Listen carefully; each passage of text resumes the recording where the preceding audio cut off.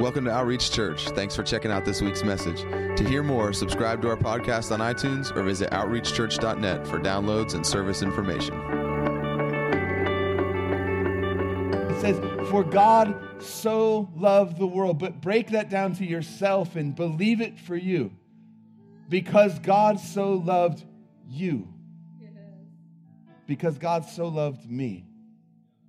He gave his son. That whoever would believe in him would not perish, would not be destroyed, would not be hopeless, would not be rejected and abandoned and cast aside, would not be left laying in the ditch, abused and beaten, but would have everlasting, eternal, glorious life in him, with him, and through him. Father, we thank you for that. God, I pray that our hearts would be so overwhelmed and open to the idea that you love us, God. That you don't tolerate us, that we don't come with a legal contract and force your hand, God, but that you desire us. Father, would you just let that wreck our hearts? In Jesus' name, amen. Oh, amen.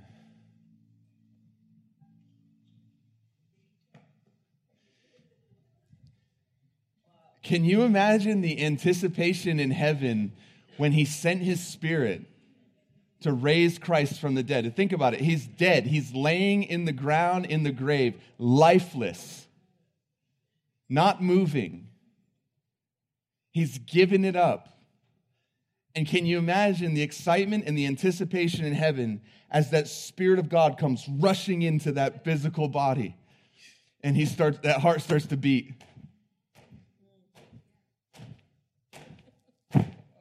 And all of a sudden the enemy realizes, what have I done? And what was once a dance of jubilation turns into absolute terror as the enemy realizes, oh, when he said it's finished, he meant us. And all of a sudden, that man raises up and begins to breathe. And that Spirit goes in and comes out and in and out. And life is once again flowing through a man's body. And he starts to make his way down into the depths of Sheol. And he's not coming as a hopeless one with his hands behind his back. He's coming as one who holds the keys. And all of hell quakes, but are powerless to stop Jesus. And he utterly destroys and defeats every power. You realize it says on the cross, he made a display of them, a mockery of them. It was like he stood there and in the face of all of them as he spread out bleeding and bruised and his body is just completely destroyed and he's making a mockery of them because as they're doing this, there's nothing that changes him. He doesn't think for himself once. And he takes every bit of our sin. And he says, I'll take this where it belongs so that I can take you where you belong. That's our Christ. That's our Jesus. Oh, God, we're so thankful for who you are and for what you've done for us. Father, let it never become old. Let it never become an Easter story that the man Jesus gave his life and was resurrected so that we could surrender our lives and be resurrected to newness of life in him. Oh, we're going to take up our offering real quick, and then I'm going to jump into the message. So if you have your offering, just hold it in your hand. If you've already given online, just hold your hand like that. And if you don't have anything to give but you wish you did, just hold your hand like that. And that's because man's looking at the outside, God's looking at the heart. He sees that you have a heart to give. Like even if you don't have something in this moment, your heart is, man, I wish I had something to give. You have something to give. It's your heart. It's your desire for him, and that's more precious to him than gold or silver. Because he knows if he has your heart, everything else flows from that. That's why the Bible says that above all things, guard your heart, for from it flow the issues of life. Everything in your life flows from your heart. So if he has your heart, the rest of it will follow. You know, it's like when you're teaching a kid to do a backflip in gymnastics. You teach them, if you throw your head, your body will follow, because where the head goes, the body follows. With our life in Christ, it's where the heart is, the body follows. And where your heart is, that the rest of you will come into alignment with it. So just hold it in your hand real quick as they're passing the baskets, that's fine. And just say, Father, I thank you that I have something to give. And it's all for you. And I pray that you do with it what I never could. In Jesus' name. Amen. You know that's the truth about your heart. He does with it what you never could. Think about that. Who could change their own heart? Who could actually change who they are? You have a stony heart, right? He said, but I'll take their heart from them, and I'll give them a heart of flesh, and I'll write my law upon their heart, and their heart will be to know me. That's a promise of God. You can't do that yourself, but when you give him your heart, he does with it what you never could. It's the same thing with every area of your life. As you surrender it to him, he does with it what you never could and what only he could. That's the way it is following Jesus. So I wanted to talk a little bit today just about this whole thing of being born again, a new creation in Christ. Because I'm going to preach from a passage that I think I preached from 6 or 7 years ago for the first time. It was, and since then we've revisited it a few times, but it answers so many questions, and it lays out such a beautiful promise that I think it's worth looking at and talking about pretty regularly. But when you became born again, the truth of the matter is that all things passed away and everything became new. And that is true, that the spirit that was inside of you, the spirit of this world is now gone, and the Spirit of God has come in and taken up residence inside of you. And that changes everything. But like your physical body didn't change. Like if you were short before you got born again, you're probably short after you got born again. You know, Patty tried to get born again like 15 times, and she still didn't grow. I won't say that second service because she'll be here. She'd square up with me. But no, like everything changed, but there's things that didn't change, like your physical body didn't change, and the way that you think wasn't instantly transformed in every area. That's why it says that you're transformed by the renewing of your mind, that the way that you think, the way that you live is continually being changed and transformed, even though the Spirit of God that lives inside of you is perfect and brand new and whole.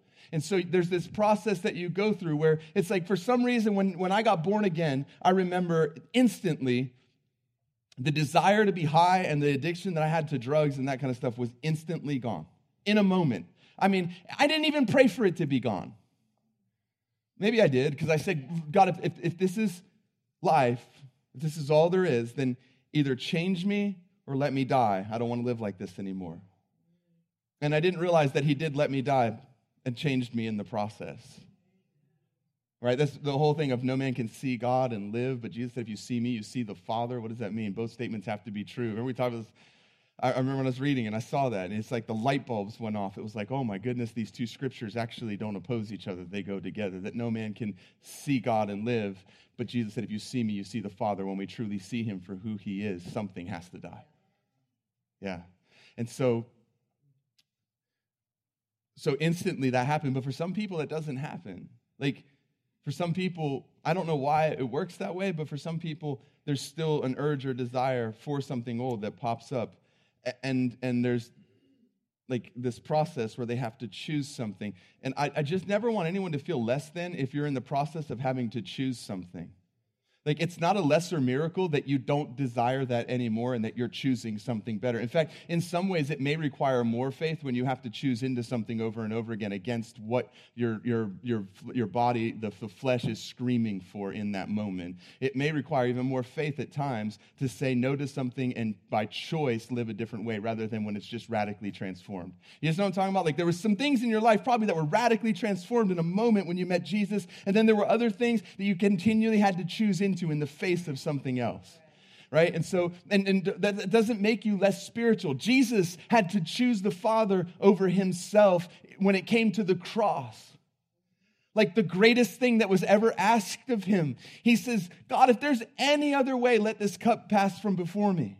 But nevertheless, not what I want. What did he want? He wanted to not do that thing that he was being asked to do. He just said it. Father, if there's any way, let this cup pass from before me. But nevertheless, not what I want, but what you want. Nevertheless, not my will, but your will be done. In other words, in that moment, he was choosing to follow the Father in spite of the desire that he had to not do that thing. If Jesus did that, it's probably okay for us. But then there were other things. It was like, there weren't even a temptation for him. There wasn't even a thought process. There was no like having to struggle to bend his knee to the will of the Father. And it just instantly was these things that like, there wasn't a thought. It was like, hey, I'll turn these stones into bread. He doesn't get on his knees and say, God, sweating like drops of blood, you know I want to turn that stone to bread. But if it's not your will, God, don't let me do it. Like it was just, and our lives are like that for some reason. There's some things that just instantly get changed and instantly everything is different and the desire even is gone. But then there's other things that sometimes we have to actually choose into for a while as we yield ourselves to the leading of the Spirit until what we're doing and choosing becomes who we are. And then it actually, after time and after a while, it starts to become a part of who we are. And now it's no longer something we're having to choose. We just don't even remember the last time that we had to choose into it. It's just become who we are. Does that make sense? Yeah. So, because I've had people ask me, and they say, well, if that's true, if I became born again and all things passed away and everything became new, and I'm now the righteousness of God in Christ Jesus, how is it that I can still sin? And it's super easy to explain this if we read the scripture, right? So we'll get into that in a second. But that was kind of why I wanted to talk about this stuff. Open your Bibles up to Isaiah chapter 55.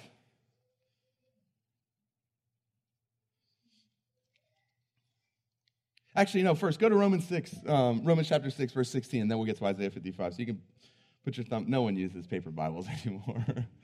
Look, you guys have graduated from even using your iPhones. Most of you guys are looking up at the screen. Like, that thing's not going to follow you around. Get a Bible. Yeah, I promise you. It'd be cool if Stan would follow you around and put scriptures in front of you as you walked, but the truth is, he's not going to be there. The Word of God will be. Get a Bible. I love using my phone. I copy and paste things into my notes. It's so easy. I've got my Greek study reference built right in. I can cross-reference everything. But there's also something about having a paper Bible, like the word, like your Bible, your sword, your Word of God, that you have held and that God has held you with. Right? Like it's that word that holds you in those times when you don't know what to do. In those times where life comes at you so fast that you don't have time to go and find something. It's what's in you is found. Like that's why you need to put the Word of God inside of you and know His Word so that when life comes to you, you're not trying to find the heart of God in a moment. You found the heart of God long before that moment came. And so your response comes from what you've already found rather than trying to find it in the moment. Like if you have to go find it in the moment, at least you're choosing that. Like at least you're not just responding and reacting to what's going on. That's okay if you have to find it in the moment. Cool. But even better is having been with Him and found Him before that moment comes so that when the moment comes, you already have the Word of God so deeply implanted inside of you that it's an anchor for your soul and it holds you in that moment when everything else is being shaken. That's what the Word of God does for you. It's this hope that's an anchor for our soul. And it's Him. It's Jesus. Jesus didn't try to go find the will of the Father when He was tempted by the enemy. He just responded by the Word of God that was already inside of Him. Yes, He was the Word, but as a man, the Word of God was also inside of Him. We have to understand that the humanity and the divinity of Jesus, it says that Jesus was asleep in the bottom of the boat, but it says God never slumbers. So who was asleep in the bottom of the boat? Jesus in His humanity. He was led by the enemy into the wilderness to be tempted. God cannot be tempted with evil, so who was tempted in the wilderness? Jesus in His humanity. And when He responds to the enemy, He doesn't respond as God, because if He responds as God, then there's nothing in there that we can follow. He responds as the man Jesus with the written Word of God. Think about it. He is the Word. When He speaks, it becomes Word. He could have spoken. Anything He said in that moment would have become the written Word of God. Yet He chooses to do what He's calling us to do, and that's find what has already been spoken in the written Word, respond from that place rather than trying to find a word in the moment. Be really careful when everything that happens, you have to try to go find a fresh word when there's already a lot of words that are written that you can already have discovered. I'm not saying, look, don't despise prophetic utterances. I'm not despising prophetic utterance. What I'm saying is if you start to live by a prophetic word being spoken in the moment rather than living by every word that's already come from the mouth of the Father, you can get into trouble really quick because then you're only doing as well as someone's ability to perform or someone's ability to get it right. That's a lot of pressure to put on a person. And if you have somebody who's broken, is finding their identity through their gifting, they may find themselves trying to come up with a word in the moment rather than telling you, I don't know, but this is what's written. And we're part of the problem if we're doing that because we're putting the pressure on people to perform. If Jesus didn't do that in that moment, probably a good idea if he said, follow me, if we would know the word of God to wherever the enemy comes to us, the word of God is so deeply hidden in our hearts that we don't sin against him. David knew this in the old covenant. Thy word have I hid in my heart that I may not sin against you. What did Jesus do when the enemy came to him and tempted him? It's the word that was hidden in his heart that came forth out of his mouth so he didn't sin against the Father. Come on. It's all in there. Like, it's all in there, every bit of it. You read the word and you consume the word, and then all of a sudden you're reading here and you see, oh, this is what David was prophesying. You guys notice I'm wearing a black vest today? Someone said, are all you own is black shirts? Well, I have a black vest too. I like it. It was a Christmas gift. See, if we don't laugh every now and then, we'll start to feel condemned, right? But here's the thing. This word is not for condemnation. It's not to point out who you're not. It's to point out what is available and what he's calling us into. It's never to say, oh my gosh, I'm so far from where I need to be. It's, oh my gosh, look who I can become in him. Always. He's always pulling us into who he created us to be, not pointing out where we've fallen short. He already knew you would fall short. That's why he sent his son, and grace comes to cover where you've missed it, but also to empower you into. If grace is only for when you sin, then why was Jesus a man full of grace? Maybe grace is the thing that keeps us from it and empowers us away from it rather than simply the Band-Aid that comes when we miss it. When you miss it, grace comes and mercy comes and it covers it. And he said, I, the Lord their God, will forgive their sins and remember them no more. So far as the east is from the west, so far will their transgressions be removed from me. That's all true. But then there's Jesus who said, come and follow me. And he's a man filled with grace. And that grace was never there to fix the sin. It was always there to keep him walking in what God had called him to and to be who God created him to be. If our version of grace is so heavily bent on one that we don't see the other, we've got a false version of grace and it doesn't look like Jesus. And then we shouldn't be surprised when our life looks like continually stumbling, continually falling, because that's the only version of grace that we've ever been taught. It's the truth. It's in your Bible. Jesus was full of grace, a man full of grace. Why did he need to be filled with the grace of God? Because he was going to be called to live a perfect, spotless life, and then he told us to follow him. Are you saying you're perfect? No, I'm saying he is, and he told me to follow him. Isn't that so funny, right? It's like, so you're saying you're perfect? No, I'm saying that he is, and he said, follow me. So maybe he expected the goal of my life to be him. And maybe grace does come when I fall short, like every man does, every man has. But maybe the expectation of my life shouldn't be sin. The exception to my life should be sin. Because if you expect to sin, then you're living by faith in sin. So when you sin, you're actually living by faith. It's just in the wrong thing. So why, if we preach to people that they are sin waiting to happen and that all they're ever going to do is sin, do we ask even like look at them weird or surprised when somebody sins? They're living by faith. It's just they put their faith in the wrong Adam. And they have more faith in the first Adam's sin's ability to deceive them than the second Adam's obedience to lead them into righteousness. It's in your Bible. It's in mine. Are you at Romans chapter 6 yet? I have like 17 messages inside of me that are trying to come out, and I'm just trying to funnel them into one. I promise. I'm barely holding on right now. Guys, I've been spending so much time worshiping, I almost felt guilty for it. I literally was like, God, I've got to go spend time with my family. But I'm just in a season right now where it's like I can feel as I worship. I told the enemy, I told you guys this, I told the enemy, I said, I know you're watching, watch me worship. Because he wants to dictate your life. He wants what he's doing to be the thing that you live in response to, rather than what Jesus has done that you live in response to. He wants to control. He wants to manipulate. He wants to be the reason that you're doing what you're doing and living the way you're living and feeling the way you're feeling. But there's a man, Jesus, who came and destroyed every bit of his power over your life. And the second you take your attention off of that thing and you put it on Jesus, rather than sinking like Peter, you experience the opposite. You come up out of the water. You're on top of it with him, and the storm can rage around you. You notice the storm didn't go away when Peter was walking on the water?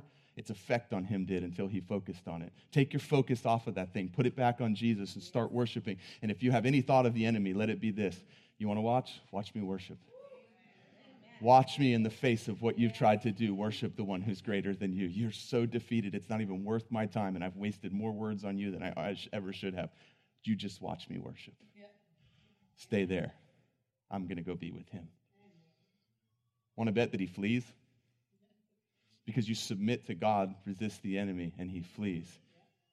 It's not about how hard you resist the enemy. It's how much of their life is submitted to him. Because he can't stand in the presence of God. And when the presence of God comes, as you submit to him and you start to worship him. Listen, even when you miss it, even when you failed, rather than getting, what good does condemnation, what has that ever produced in your life? It says it's the kindness of God that leads a man to repentance, that leads a man to change the way he thinks and to live differently because of the way you think has been changed. That's what repentance is. It's not simply change your mind. Because if you just say, well, it's just change your mind, that leads to something. You're transformed by the renewing of your mind. So yes, it changes the way that you think, but that change in thinking leads to a different way of living. And so if what good is sitting around in condemnation done for a moment when it says that he took our shame? He took that already. He took your shame. He took the condemnation that was due to you. He paid the penalty for that. And I'm not saying treat it as a light thing. Here's what I'm saying, though, is that even in those times when, like, you find yourself, like the other day, I found myself getting frustrated, and I was like, man, a little bit later, I was like, I can't believe I got so frustrated so easily. What the heck? And I could feel myself starting to go down this thing of, like, what's wrong? Why the heck did I get so frustrated? Oh, man, you feel like you're really growing. And those familiar voices started to come, but in the moment of that, it's like you put your focus on him, and all of a sudden that turns into, rather than a beating myself up, it's a celebration of the fact that, man, has my heart changed? Because there was a time I lived like that, and I didn't even care. I lived in frustration. I lived with a sharp word always on the edge of my tongue. I lived with an action that didn't look like Christ, always available. There was a time where I lived that way and maybe even celebrated it. And now a moment of yielding to frustration causes me to feel this way. God, you've so changed my heart. You're amazing. This is proof that your spirit is alive inside of me and transforming me into the image of your son, because I so easily see things that before I was totally okay with, and now all of a sudden grace has come and it's changed me and it's changed the way that I think. And I can't even be okay with something that before would have been a good day. That's what it looks like to be transformed from glory to glory. Is a good day would have been only having that moment. Now that's a bad day. And what's changed? The expectation of my life, because I've seen who he is and I've seen what's available. If I yield myself to him and not sow into the flesh, I won't reap from the flesh. We'll get into all that. Are you at Romans 6 yet? Romans 6, chapter 16 says this: do you not know that when you present yourselves to someone as slaves for obedience, you are slaves of the one whom you obey? He's just saying this: listen, you get to choose. But when you present yourself to obey them, you make yourself their slave. That's the part you don't get to choose. The part you get to choose is who you present yourself to obey. And he says, don't you know when you do that you're slaves of the one whom you obey, either of sin, resulting in death, or of obedience, resulting in righteousness? But thanks be to God, though you were slaves of sin, you became obedient from the heart to that form of teaching to which you were committed. And having been freed from sin, you became slaves of righteousness. So here's how you can sin after you've become a slave to righteousness, after you've become born again, a new creation, and the righteousness of God in Christ Jesus, is this way. Take it back to before you became born again. Before you became born again, it says you were a slave to sin. There was a time in your life where you were a slave to sin, where sin was your master. And when you were acting in response to what was in control of you, it was producing sin. It was an act of rebellion against who you were and who your master was, for you to step outside of sin and actually do the right thing. You were a slave to sin. It was your master. It was your nature. You hadn't become a partaker of the divine nature yet, because you're not born again, a new creation in Christ. Come on, it's not hard. Everybody understands that before you were born again, while you were a slave to sin, you could do the right thing. But here's the thing. It was an act of willful rebellion against your very nature and your very master for you to do the right thing when you were a slave to sin, but you were capable of it. You just couldn't do it on a consistent basis because you were a slave to that thing. Well, you become born again. You're now a slave to righteousness. You have a new master. There's a new spirit inside of you. The spirit of this world is gone. The spirit of God has come to live inside of you. You're now a slave to righteousness. This is in the Bible. You were freed from sin. That means it no longer was your master. It no longer had authority over you, and it no longer controlled you, and you were made a slave to righteousness. Now you have a new master. But while you have this new master and while you have this new nature, the divine nature that lives inside of you and a new spirit leading you, you can still, through a willful act of rebellion, step outside of that and do the wrong thing. Just as you were capable, the difference is this, is now that you're born again, it's a willful act of rebellion against your master for you to step outside of his will and sin. So the expectation of our life should be what? Dead to sin, alive to Christ. No longer a slave to this, now a slave to this. The old has passed, the new has come. You put off the old self and you put on Christ. Like it's all in there. And so it's not that it's impossible for you as a new creation to do the wrong thing. It's that it's no longer the thing that you are a slave to, and you have to actually willfully rebel. Here's the scary part about that, though, for the person who's born again, is that the more you rebel willfully, the more it starts to become part of your nature and part of who you want because you're sowing into a dead thing. It says that all right, well, we'll get into that. Ready? All right. I'm going to skip ahead here and get into some different notes because I want to get to that part. Galatians chapter 6, verse 7 says this. Do not be deceived. God is not mocked. For whatever a man sows, this he will also reap. For the one who sows to his own flesh will from the flesh reap corruption, but the one who sows to the Spirit will from the Spirit reap eternal life. It says when we sow to the flesh is what? It's the thing that was crucified with Christ. Skip back a chapter, okay? Let's go with context here. He just told them in Galatians 6, in the later part of his letter, he says, listen, if you sow to the Spirit, you will reap from the Spirit eternal life. If you sow to the flesh, you will reap from the flesh corruption. Right before that, in Galatians chapter 5, verse 24, he says this, those who belong to Christ have crucified the flesh with its passions and desires. So what is he saying? He's saying that thing that was once your master has been put to death. It's dead. The only life coming from it is what you're sowing into it. So when you sow into that thing, you reap from that thing. But it's dead. It has no power and authority over you except for what you give it. This is the thing we have to understand, is that we're not walking around with these two natures that are fighting with each other. One is dead and laying there and can only come to life when you sow life into it, and then you reap from it what you've sown into it. But it's dead.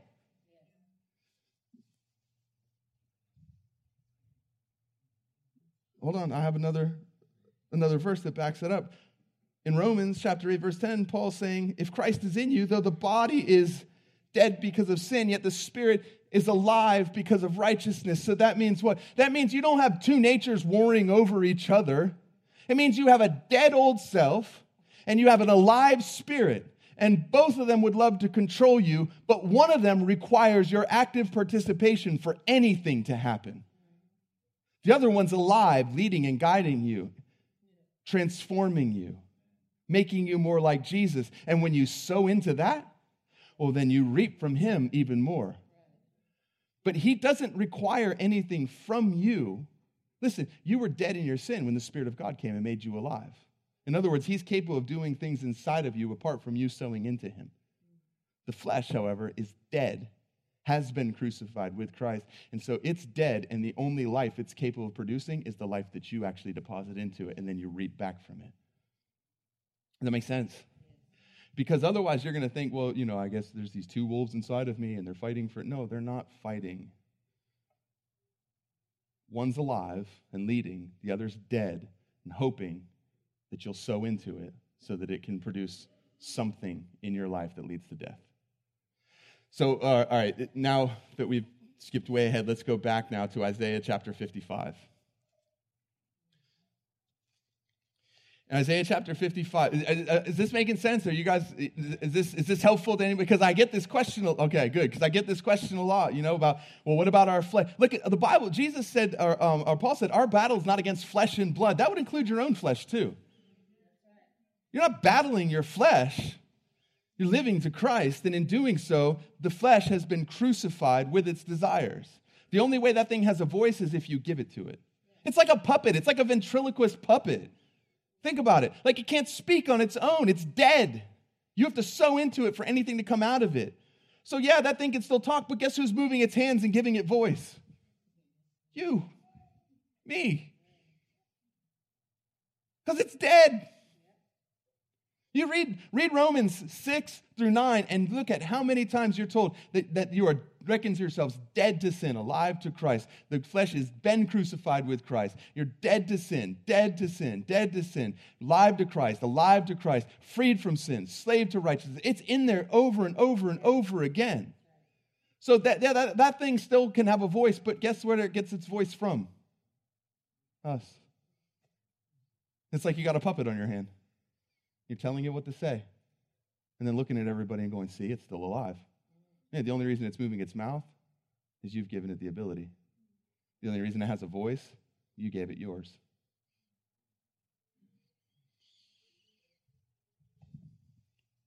Isaiah chapter 55. God sends Isaiah with a message for his people. Ho, everyone who thirsts, come to the waters. And you who have no money, come, buy and eat. Come buy wine and milk without money and without cost. Why do you spend money for what is not bread and your wages for what does not satisfy? Listen carefully to me and eat what is good and delight yourself in abundance. Have you ever noticed that God is always wanting to point out, like, hey, it's not that hard to figure out. You guys are giving your lives and your time and your devotion to something that doesn't produce life, and there's something better that could. So choose that. Like, it gives you multiple choice, and then he tells you which one's the right answer. I set before you this day a choice, life or death, blessing or curse. Choose life, that I may bless you. Like, and he's not mysterious in that way of like, oh, I don't know, I guess we'll never figure out the heart of God. I don't know what he wants from me. No, he tells you pretty clearly what he desires for you. Behold, this day I've given you a choice. It's an A or B multiple choice test. And then he says, hey, the answer is A. Now go take the test. And we run off with the test score and we're like, oh, I just wish I knew what God wanted. I guess, but no one can know the will of God. No, Paul said that I pray that you would know the will of God. Why is he spending his time praying for you to know the will of God if it's something you could never know? That sounds like a waste of time. We're over there with the test going, oh, I just wish I knew what God's will was. Maybe there's a man of God that could tell me. No, maybe he told you himself. Maybe he said, here's your multiple choice test. Answer A is life. Answer B is death. Answer A is blessing. Answer B is cursing. Choose this one so that I can give you that one. Now go take the test. Oh, God. It's not hard. We've made it much harder than it really is. Incline your ear and come to me. Listen that you may live, and I will make an everlasting covenant with you according to the faithful mercies shown to David. Behold, I have made you a witness to the peoples, a leader and commander for the peoples. Behold, you will call a nation you do not know, and a nation who does not know you will run to you because of the Lord your God, even the Holy One of Israel, for he has glorified you. Seek the Lord while he may be found. Call upon him while he is near. Okay, now listen. I remember.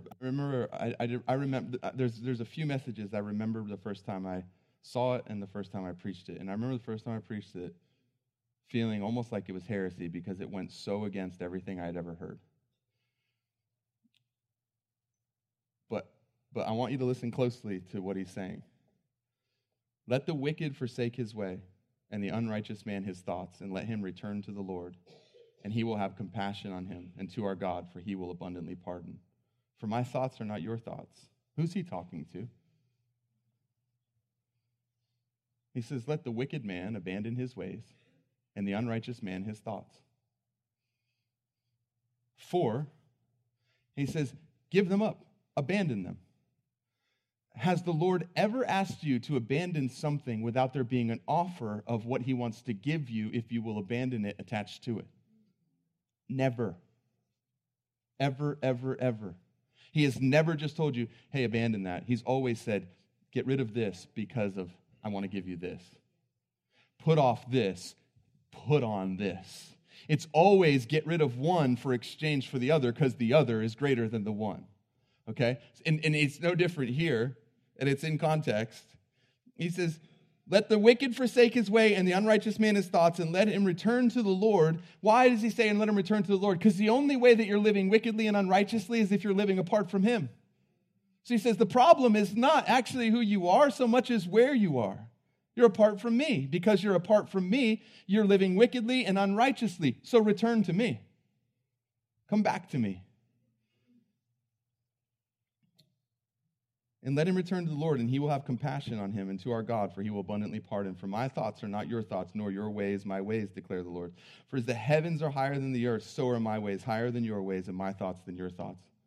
For as the rain and snow come down from heaven and do not return there without watering the earth and making it bear and sprout, and furnishing seed to the sower and bread to the eater, so will be my word which will go forth from my mouth. It will not return to me.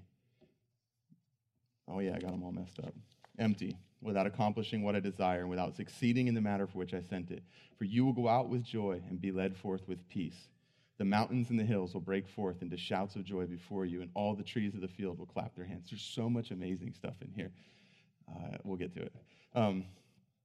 But I had always, and just to be fair, I can't say a person or a persons. I just heard this general idea that whenever something happened in life, and typically it was like a tragedy or something like that, but whenever something happened that we didn't understand, I didn't notice it really being applied so much to good things,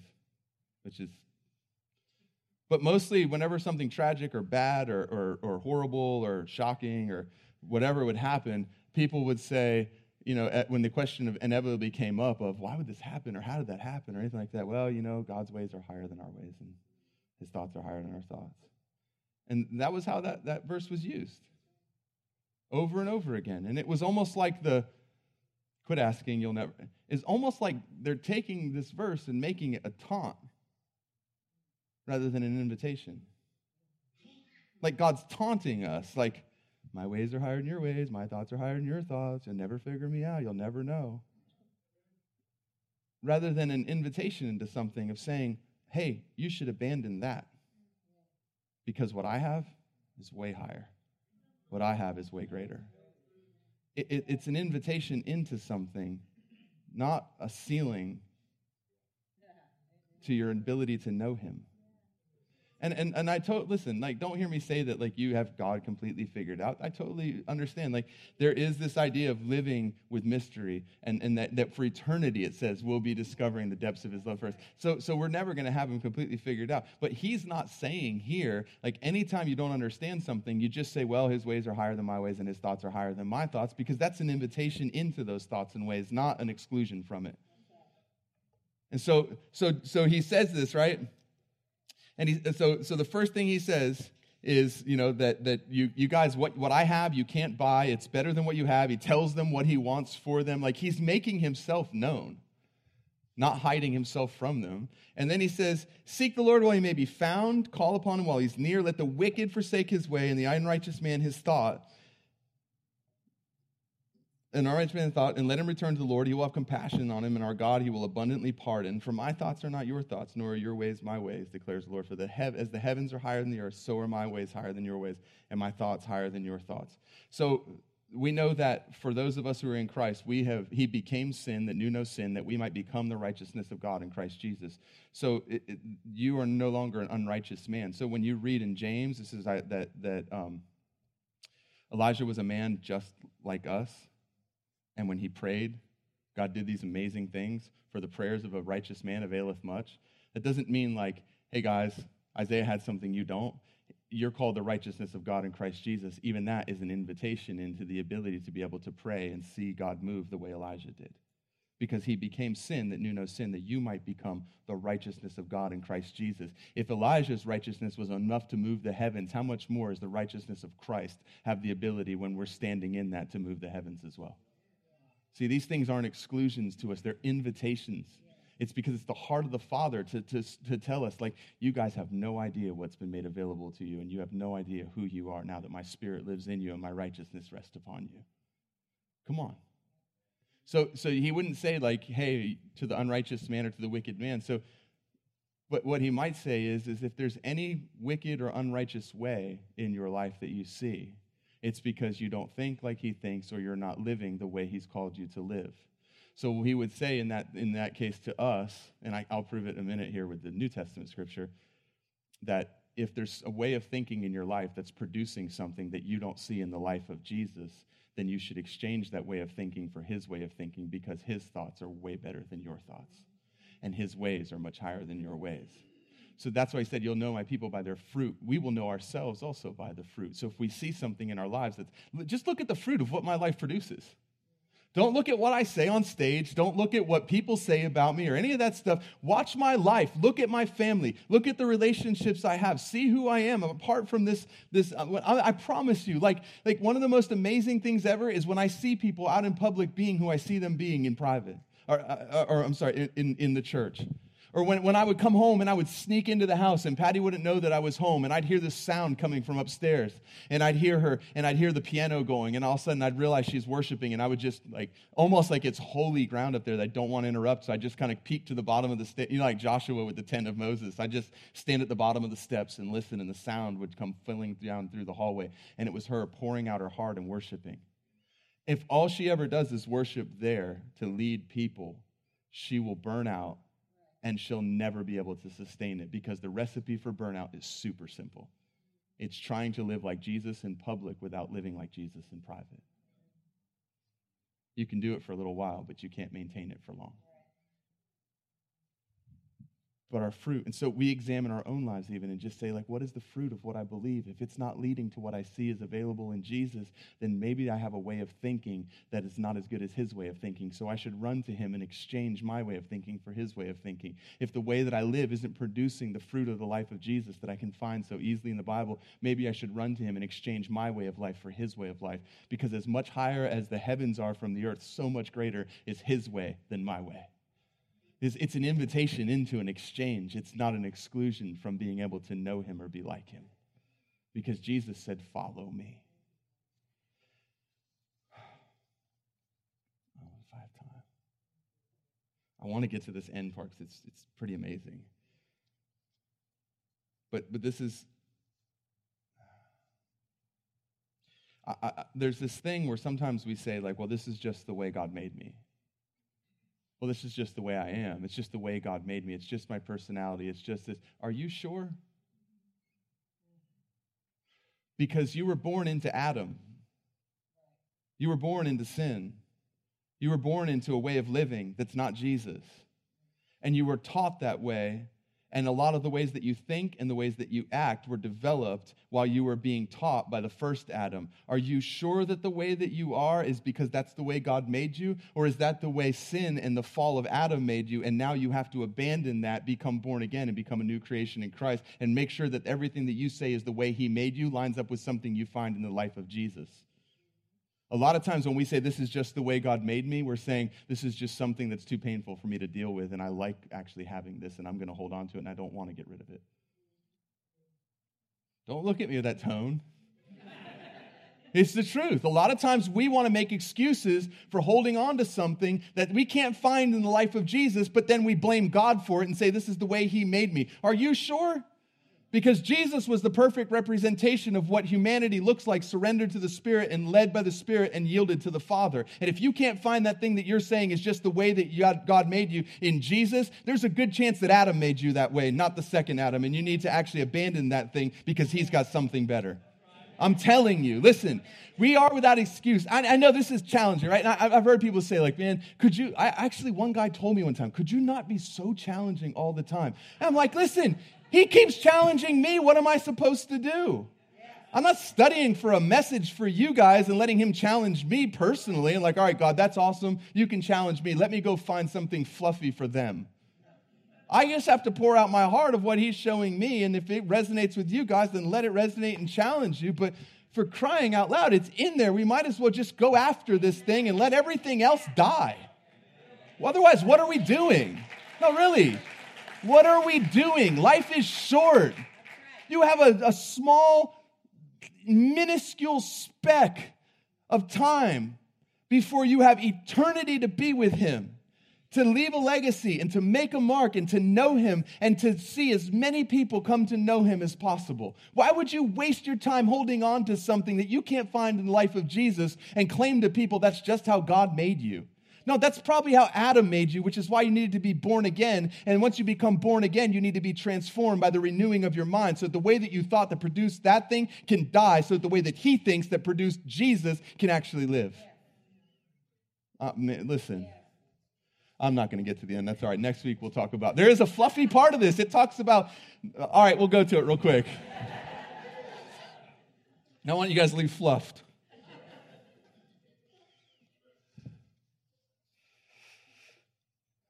He says this.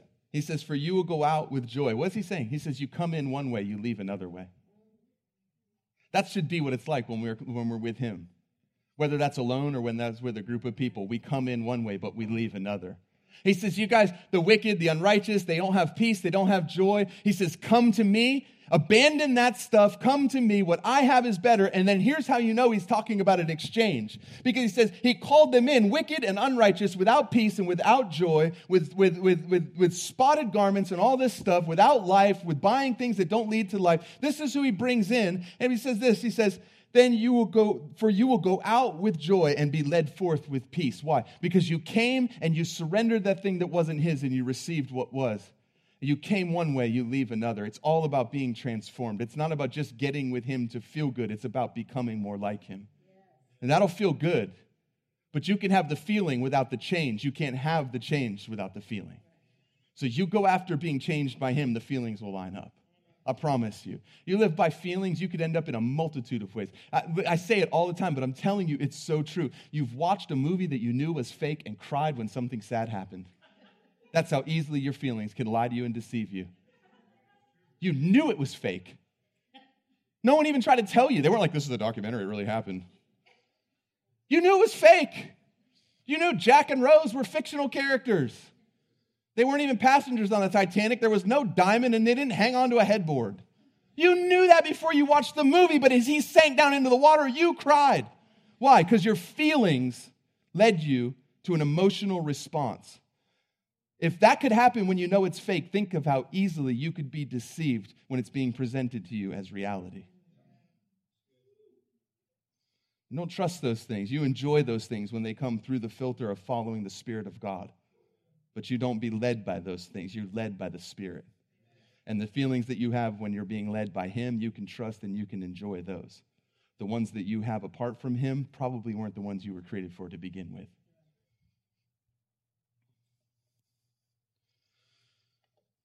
He says, you will go out with a shout of joy and be led forth with peace. And listen to this part. The mountains and the hills will break forth into shouts of joy before you, and all the trees of the field will clap their hands.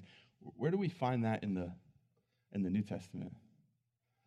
Oh man, Romans chapter 8, verse 19. For the anxious longing of creation waits eagerly for the revealing of the sons of God. Think about this. Just these scriptures, it all works together. He says, you'll be led forth. You will go out and be led forth. He says, you'll come this way. You'll give up what it is that you have in exchange for what I'm offering, and then you'll leave this way. And he says, all of creation will be cheering and clapping. Why? Because the Bible tells us that all of creation is longing for the revealing of the sons of God. So when you come into his presence and you're changed by him and you go forth, the sons of God are revealed and all of creation shouts. It's in your Bible. You could be so changed, you don't even know it. Maybe you can't even perceive it. The trees are cheering because you've been with him and they see the sons of God being revealed. The mountains are crying out. You may not hear them. They might not be in a frequency that we can hear, but they're rejoicing. When you come one way, you spend time with him and you leave changed. He says, when you go out, the mountains will shout and praise. Why? Because the whole earth is longing for the revealing of the sons of God. Every bit of creation is waiting for that time when you would become who God created you to become from the beginning. Before sin came in and messed everything up, and Jesus came and made everything right. Now, once again, you have the ability to be with him and exchange everything that's not for all that he offers. and become the sons and daughters of God that you were created to be. That's incredible. I'll close with this. Remember how Jesus, when he starts his ministry, he walks into the temple, they hand him the scroll of Isaiah, and he opens it up and he reads from Isaiah. What's he letting them know? He's letting them know, I'm here to fulfill this prophecy. That which was promised in the book of Isaiah, I am now here to fulfill. For the Spirit of the Sovereign Lord is upon me, because he has anointed me to preach good news, to set captives free, to give sight to the blind, to declare the favorable year of the Lord, right? He said that he quotes and he's letting them know, in me reading this, in who I am standing here is the fulfillment of that. Watch what he does a little bit later. Now on the last day, the great day of the feast, Jesus stood and cried out, saying, if anyone is thirsty, let him come to me and drink. What did God start out the promise of Isaiah with? You remember? I'll find it. Everyone who thirsts, come to the waters. What's Jesus saying? He's letting them know. You know that thing that Isaiah prophesied, that everybody who's thirsty, come here and drink? Me standing here today is the fulfillment of that prophecy. If you're thirsty, come to me. And every bit of what was promised in Isaiah will be fulfilled in you coming to me, because I have become the fulfillment of everything that was prophesied. It's amazing. Jesus is standing there, and these people would have known the scriptures. They would have known Isaiah. They would have had that prophecy memorized, and as soon as they heard him say, if anyone's thirsty, come and drink, they would have remembered what was promised in the book of Isaiah when he said, anyone who's thirsty, come and drink. And the next thing you know, they would have understood, oh my goodness, everything that was offered to us has now been made available to us. It wasn't a taunt. It wasn't God saying, nanny, nanny, boo, boo, you'll never figure me out, you'll never know me.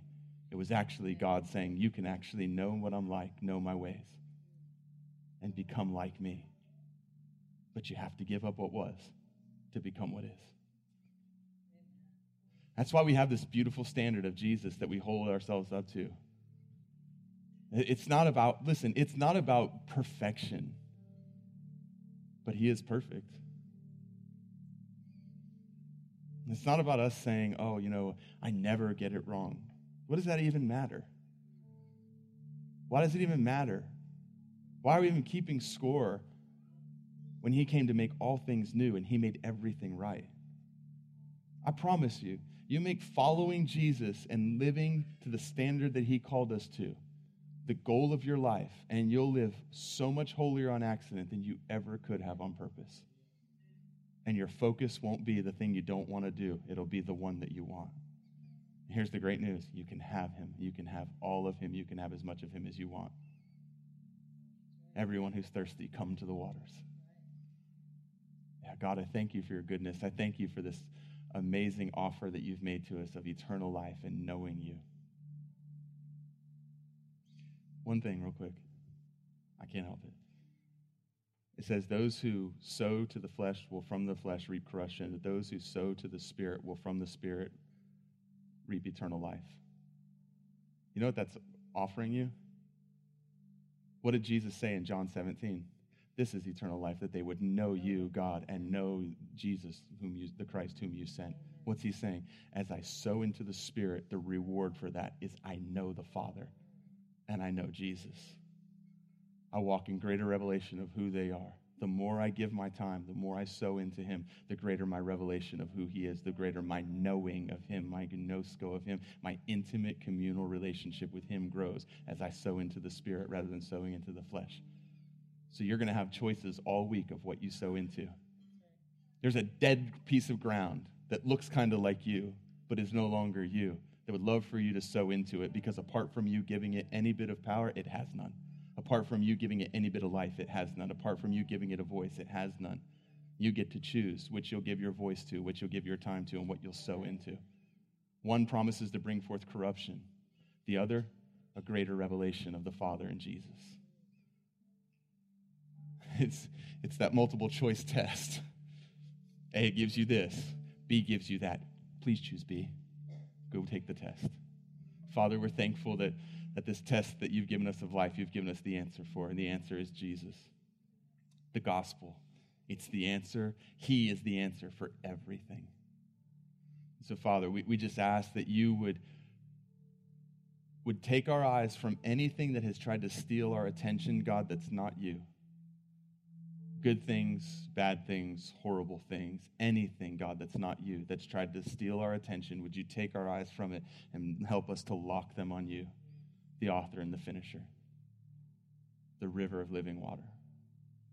God, if we see anything in our lives, listen, if there's anything in your life that's causing wickedness or unrighteousness, there's a way of thinking or a way of living that's allowing that to be. But there's a greater way of thinking, a greater way of living that's available, and you can exchange one for the other anytime you want. That's the beautiful thing about this. He says, listen, you can come to him right now because he's near. You can seek him right now because he can be found. So, Father, I thank you for that. I thank you that we can seek and find, that we can come and know, that we can taste and see. In Jesus' name, amen.